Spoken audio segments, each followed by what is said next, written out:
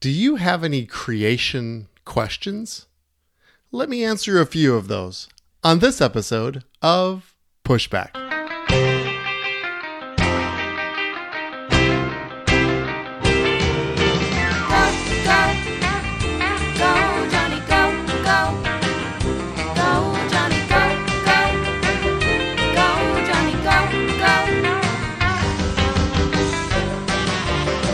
If you're concerned about the direction our culture is heading, then maybe it's time to push back.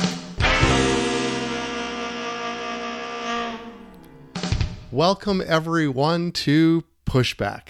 I'm Dr. Johnny, and it is my privilege and pleasure to come to you every week with new information about our culture, questions, concerns, things that we are facing, because it truly is, if we're concerned about the direction our culture is heading, then maybe it's time to push back. That's our role that we play here on this earth, because we are the ones who create and set the culture. As Christian families, we set the culture. We aren't subject to the culture. We set the culture. And this week I want to talk about one of my favorite things to talk about, and that is the evolution versus creation discussion. I have done two previous episodes, one called The Evolution of Really Bad Science, and one called The Evolution of Systemic Racism. And I wanted to just continue this series and bring this foremost into your mind on a regular basis, because this is one of the biggest, most sinister cultural problems that we have facing us and especially our children today. In my first podcast, I talked about the fact that many Christians today believe that there's actually a burden, a scientific proof, a scientific fact of evolution, and that there's this burden that we need to somehow manipulate or change or adapt the Bible to this scientific truth. Well, I explained that evolution really isn't science. It's actually really bad science. It's really not science at all, because we can't go back in time and actually observe or reproduce like a scientist should. And in fact, if you listen to the previous podcast, really the word religion is the best word to describe evolution. And there are so many holes connected to evolution that even evolutionary scientists have to recognize the fact that there is not great evidence for evolution. And that's why still today, after decades of what would be considered scientific study of evolution, we are still having this discussion. And the reason we are is that there are so many holes connected to evolution that it takes way more faith to believe in evolution than it ever would to believe in the Bible or to believe in God's creation. In fact, it's funny, because if you actually look at or turn to like the Discovery Channel or these things on TV, there is an incredible amount of alien type discussions. Now, why are we looking for aliens when we just evolved from a primordial soup here on Earth? Well, we're looking for aliens because scientists realize that their scientific theory study of evolution just doesn't pan out. It doesn't work. And so they are looking even for further alternative theories, anything other than a loving, creative God. So it must be aliens. Aliens must have come here at some point and seeded the earth, and that we are all really offspring of some alien foreign world or culture. Because that's the only way that we really can describe or explain why we're here. So pay attention to that. There's a lot of discussion about aliens and UFOs, and because we as a secular society are desperate for an explanation, and they know full well that evolution doesn't give a proper answer. There's a lot of discussion on TV too about the supernatural and ghosts and paranormal activity. Why is that? It's because we are spiritual beings connected to a spiritual God. And we are wired to know that there is something beyond this world. Something that we are to connect to. And my friends, maybe we should be encouraged in a weird sort of way. The world is hungry for it. And so if you are here and listening as a Christian, be encouraged by the fact that the world is looking and searching, because there's a stirring and a wooing in their hearts of a loving Father that created them and loves them and has a plan and purpose for their life. And that's a message that every one of our children need to hear because they are not hearing it at public school. It's interesting. I just want to start this discussion by talking about what I discussed last week, which is the COVID-19 virus. I just want to be abundantly clear and try as best I can scientifically to explain this to you, because there's going to be a lot of headlines that you might see that says things like, well, the COVID-19 is evolving. Evolution is happening right now. Evolution is happening right in front of your eyes in regards to this COVID-19 virus.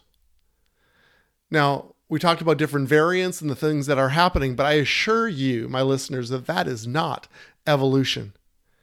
Now, viruses are always changing, and they occasionally make a leap. And they talk about an evolutionary leap, but it's not the right word. When a COVID-19 virus infects someone, it hijacks the biological machinery of the cell to create copies of itself.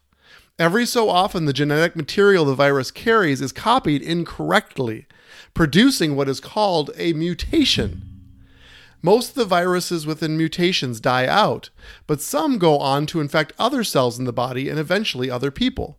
Occasionally, one of these genetic errors can lead to a change that is advantageous to the virus, such as enabling it to get into the cells more easily, producing more copies of itself, or allowing it to evade the immune response of people that it infects.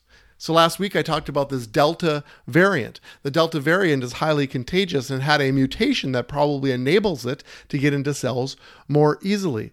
But let's be very clear that when a mutation happens in a virus, it is a loss of information, not a gain of information. And variations, these are called variants, variations within a species or a kind is called genetic shuffling, and variations happen all the time and are observed in nature frequently, and is exactly what Darwin was observing on the Galapagos Islands. But guess what? When he was observing the birds, they didn't change into something else. They were still birds.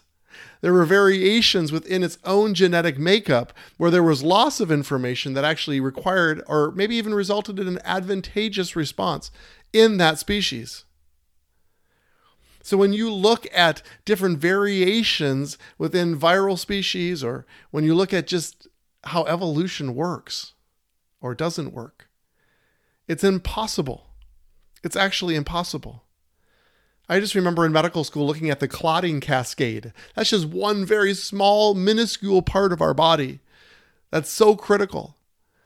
And you can't tell me that the 16, 17, 18 different processes that has to take place in order for us to blood clot so that we don't bleed to death when we get a scratch or a hangnail, that those things that take place happen by chance. And in fact, our mind should not even be able to comprehend that happening by chance, because there, as we learn in medical school, all along the pathway, different problems and different hemophilias that can take place because of a loss of information that takes place in the cascade. One little thing. And these little things are incompatible with life. Incompatible with life. And so all of those things would have had to happen at the same time and evolved in the same proportion in the right amount to form a perfect blood clot to allow us to actually live. And that's just one small, minuscule part of our body. When you look at the human body and the millions of processes that take place every second, we realize that it can only come from a creator God. And secular scientists know it too. I want to just talk about just some common questions that either somebody secular would ask us, or we ask each other, or maybe are too afraid to ask when we just read the Bible about creation. I want to also be very clear, as before I get into these simple questions, that we don't have the burden of proof when it comes to public school. They're actually teaching an alternative religion, and they actually have the burden of proof to give to us why they should be teaching a different religion of evolution. But I do want to, according to 1 Peter 3:15, again, this is 1 Peter 3:15, but in your hearts revere Christ as Lord. Always be prepared to give an answer to everyone who asks you, to give the reason for the hope that you have. I love that line. For the hope that you have.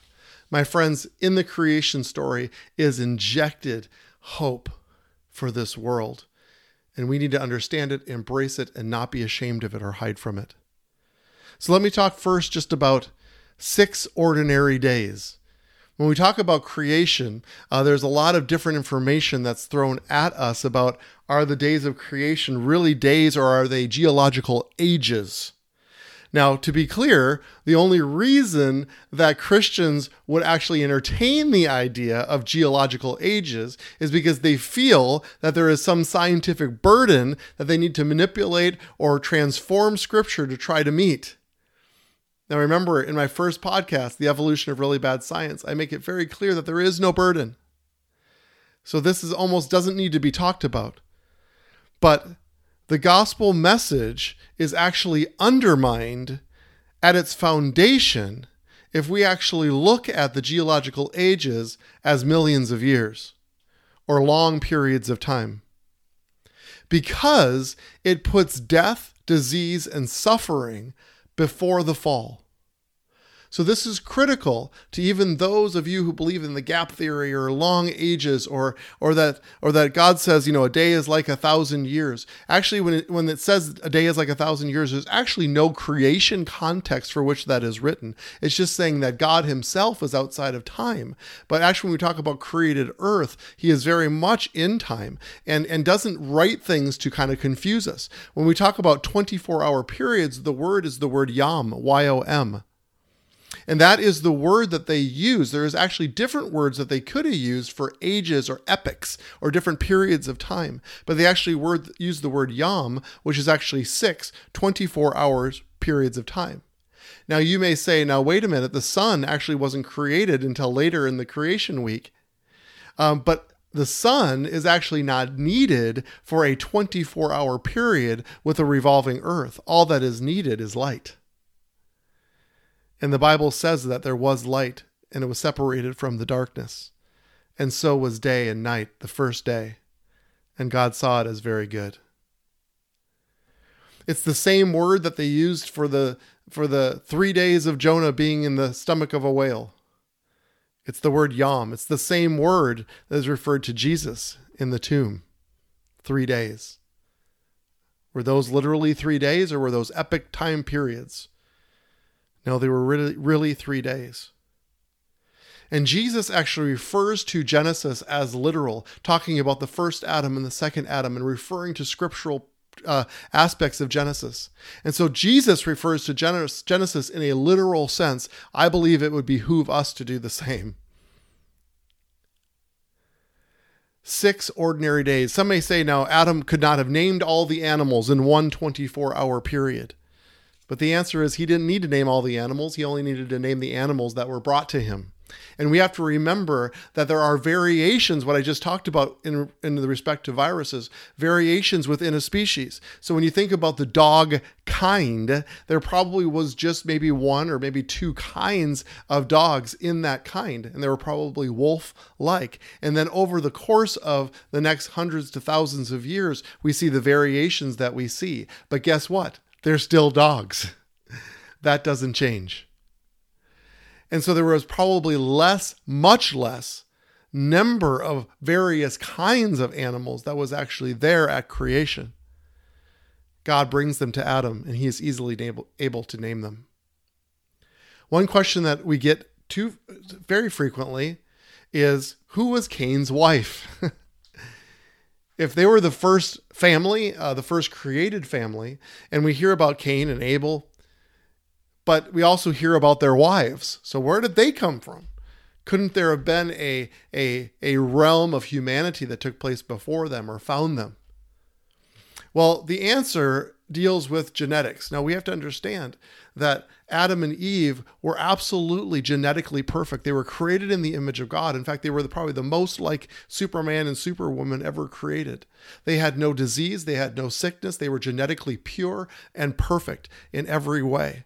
And this notion about cavemen being some kind of grunting, dundering, knuckles dragging on the ground type creation is completely wrong from a biblical standpoint.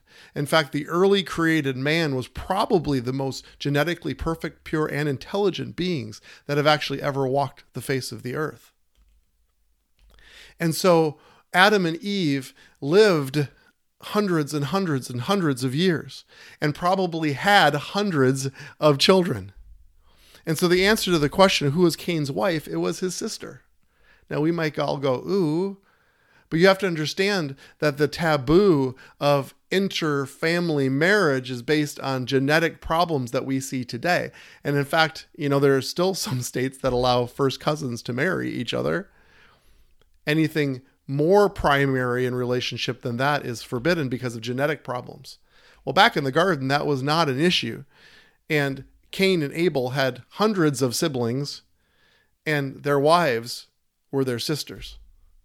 That's what started the human race, and of course, continues and multiplies all the way through, so that we are all descendants of Adam and Eve, and ultimately Noah. So let's talk about Noah. Noah and his flood.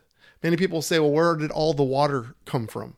Well, the Bible talks about that there was waters in the deep and there was a firmament. We don't exactly know what the firmament was like, but I believe that the firmament was some type of greenhouse type effect, a moisture barrier over the face of the earth that actually protected us probably from the damaging effects of the sun, because it's the free radicals and the damage of the sun that actually ages us. And it was interesting because before the flood, everyone was living hundreds and hundreds of years. After the flood, people lived 100 years or less, which is what we see today because of the effects of the environment, the climate change, to use the term loosely. So the water came from the deep and the water came from the firmament as the firmament opened and was easily able to fully cover the earth. It's very interesting when you go and study ancient cultures of this world, cultures that didn't have the internet, newspapers, quick exchange of information. When we go back to cultural areas, almost every culture has a flood story. It's fascinating, isn't it? And it makes perfect sense because it really happened, and it was really a worldwide flood. And the flood explains, I wish I had more time for this, but explains so much of the geological findings that we see today. When you look at the Colorado River carving the Grand Canyon, you say, well, that had to have taken millions of years. Well, they've proven that to be wrong, even just with Mount St. Helens and the amount of volcanic ash that was laid down in such a short period of time. The water was able to carve that quickly, and large canyons were formed in a week.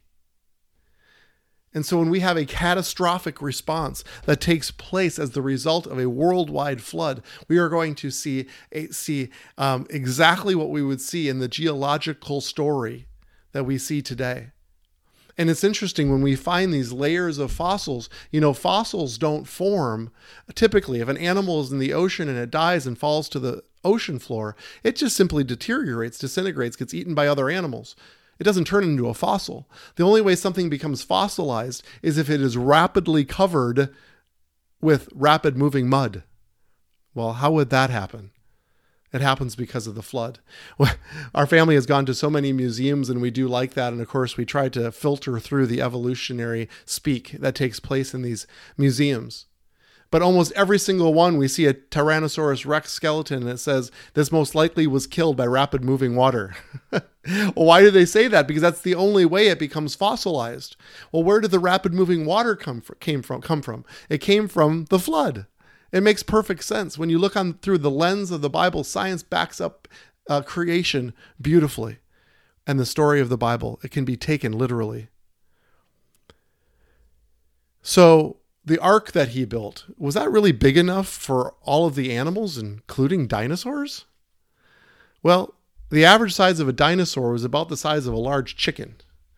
Most dinosaurs were actually quite small. And again, the fossil record that we see is just an extremely small sampling size of what would have taken place.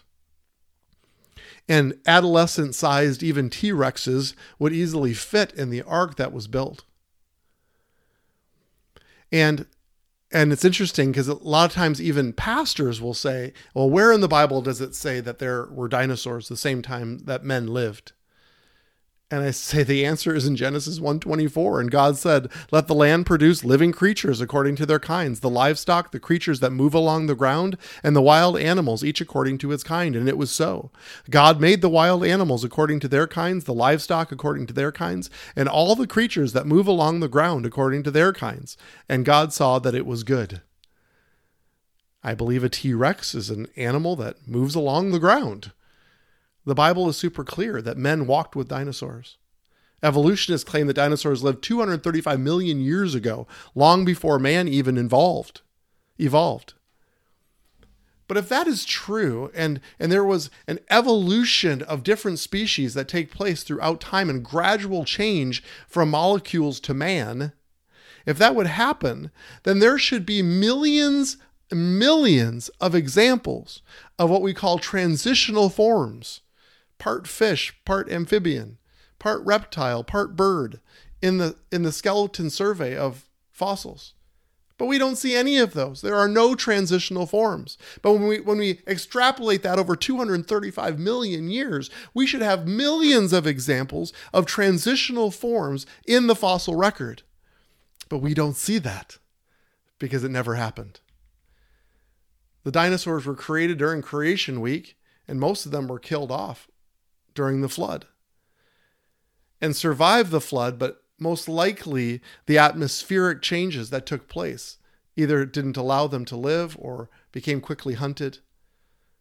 Interesting, almost every culture, separately from each other, have dragon stories. Stories of, and these aren't stories, these are archives of history in their culture. These aren't fairy tales. These are stories of men fighting great beasts with pictures that look surprisingly similar to each other, even though they never could have actually touched or shared stories. These are just a few common questions. It's always fun talking about creation and dinosaurs, isn't it? But these have implications in every aspect of our culture. And the most important is that we can believe the Bible. It's about belief. And we are believers. We can believe in the Bible.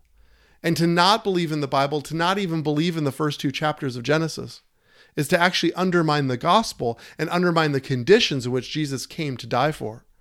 If there were millions of years of death and dying and decay prior to the first Adam, then Jesus never needed to come and die in the first place. But the Bible makes it clear that it was the sin of the first Adam that brought death and disease and dying into this world, which Jesus overcame. It's about belief in our created purpose and mission. It's belief that we were actually created with a reason to be here. And our kids need that so desperately. It's about belief in our identity, that we were actually created in His image as His children, His beloved children here on this earth. And it's actually about belief in humanity, in our humanity, belief of humanity, and our relationship to it. If we are just organic matter formed with no purpose or reason, then we actually look at our fellow humans as people that are just in the way or standing in the way of our own promotion or our own advancement and evolution. But the Bible says the exact opposite, that we actually honor those around us, that we put them first, and that the last shall be first. It's a biblical position knowing that we are His created loved ones here on this earth. And the first 2 chapters in Genesis and going forward in Genesis to the flood and likewise is critical to our understanding. And if we remove that piece out of the Bible, then what other pieces can we remove too? Is it harder to believe that God created the world or that Jesus rose from the dead after 3 days? That's not scientifically plausible or explainable. But if we don't believe that, then we should just go home and call it a day. In fact, Paul says, if we don't believe in Jesus and Jesus crucified and resurrected, then we've got nothing. So my friends, my Christian friends who are listening, we need to have answers, and quick, honest, real answers for those, even in our own realm, who are asking them, but also the secular world who is hungry and desperate for the truth, desperate for the supernatural reality of a loving God. and we can be that answer and that resource. And I would love to continue to be that resource for you, and we'll continue to talk about this topic so that we know how to engage the world and the culture. So let's go together now to set and shape the culture.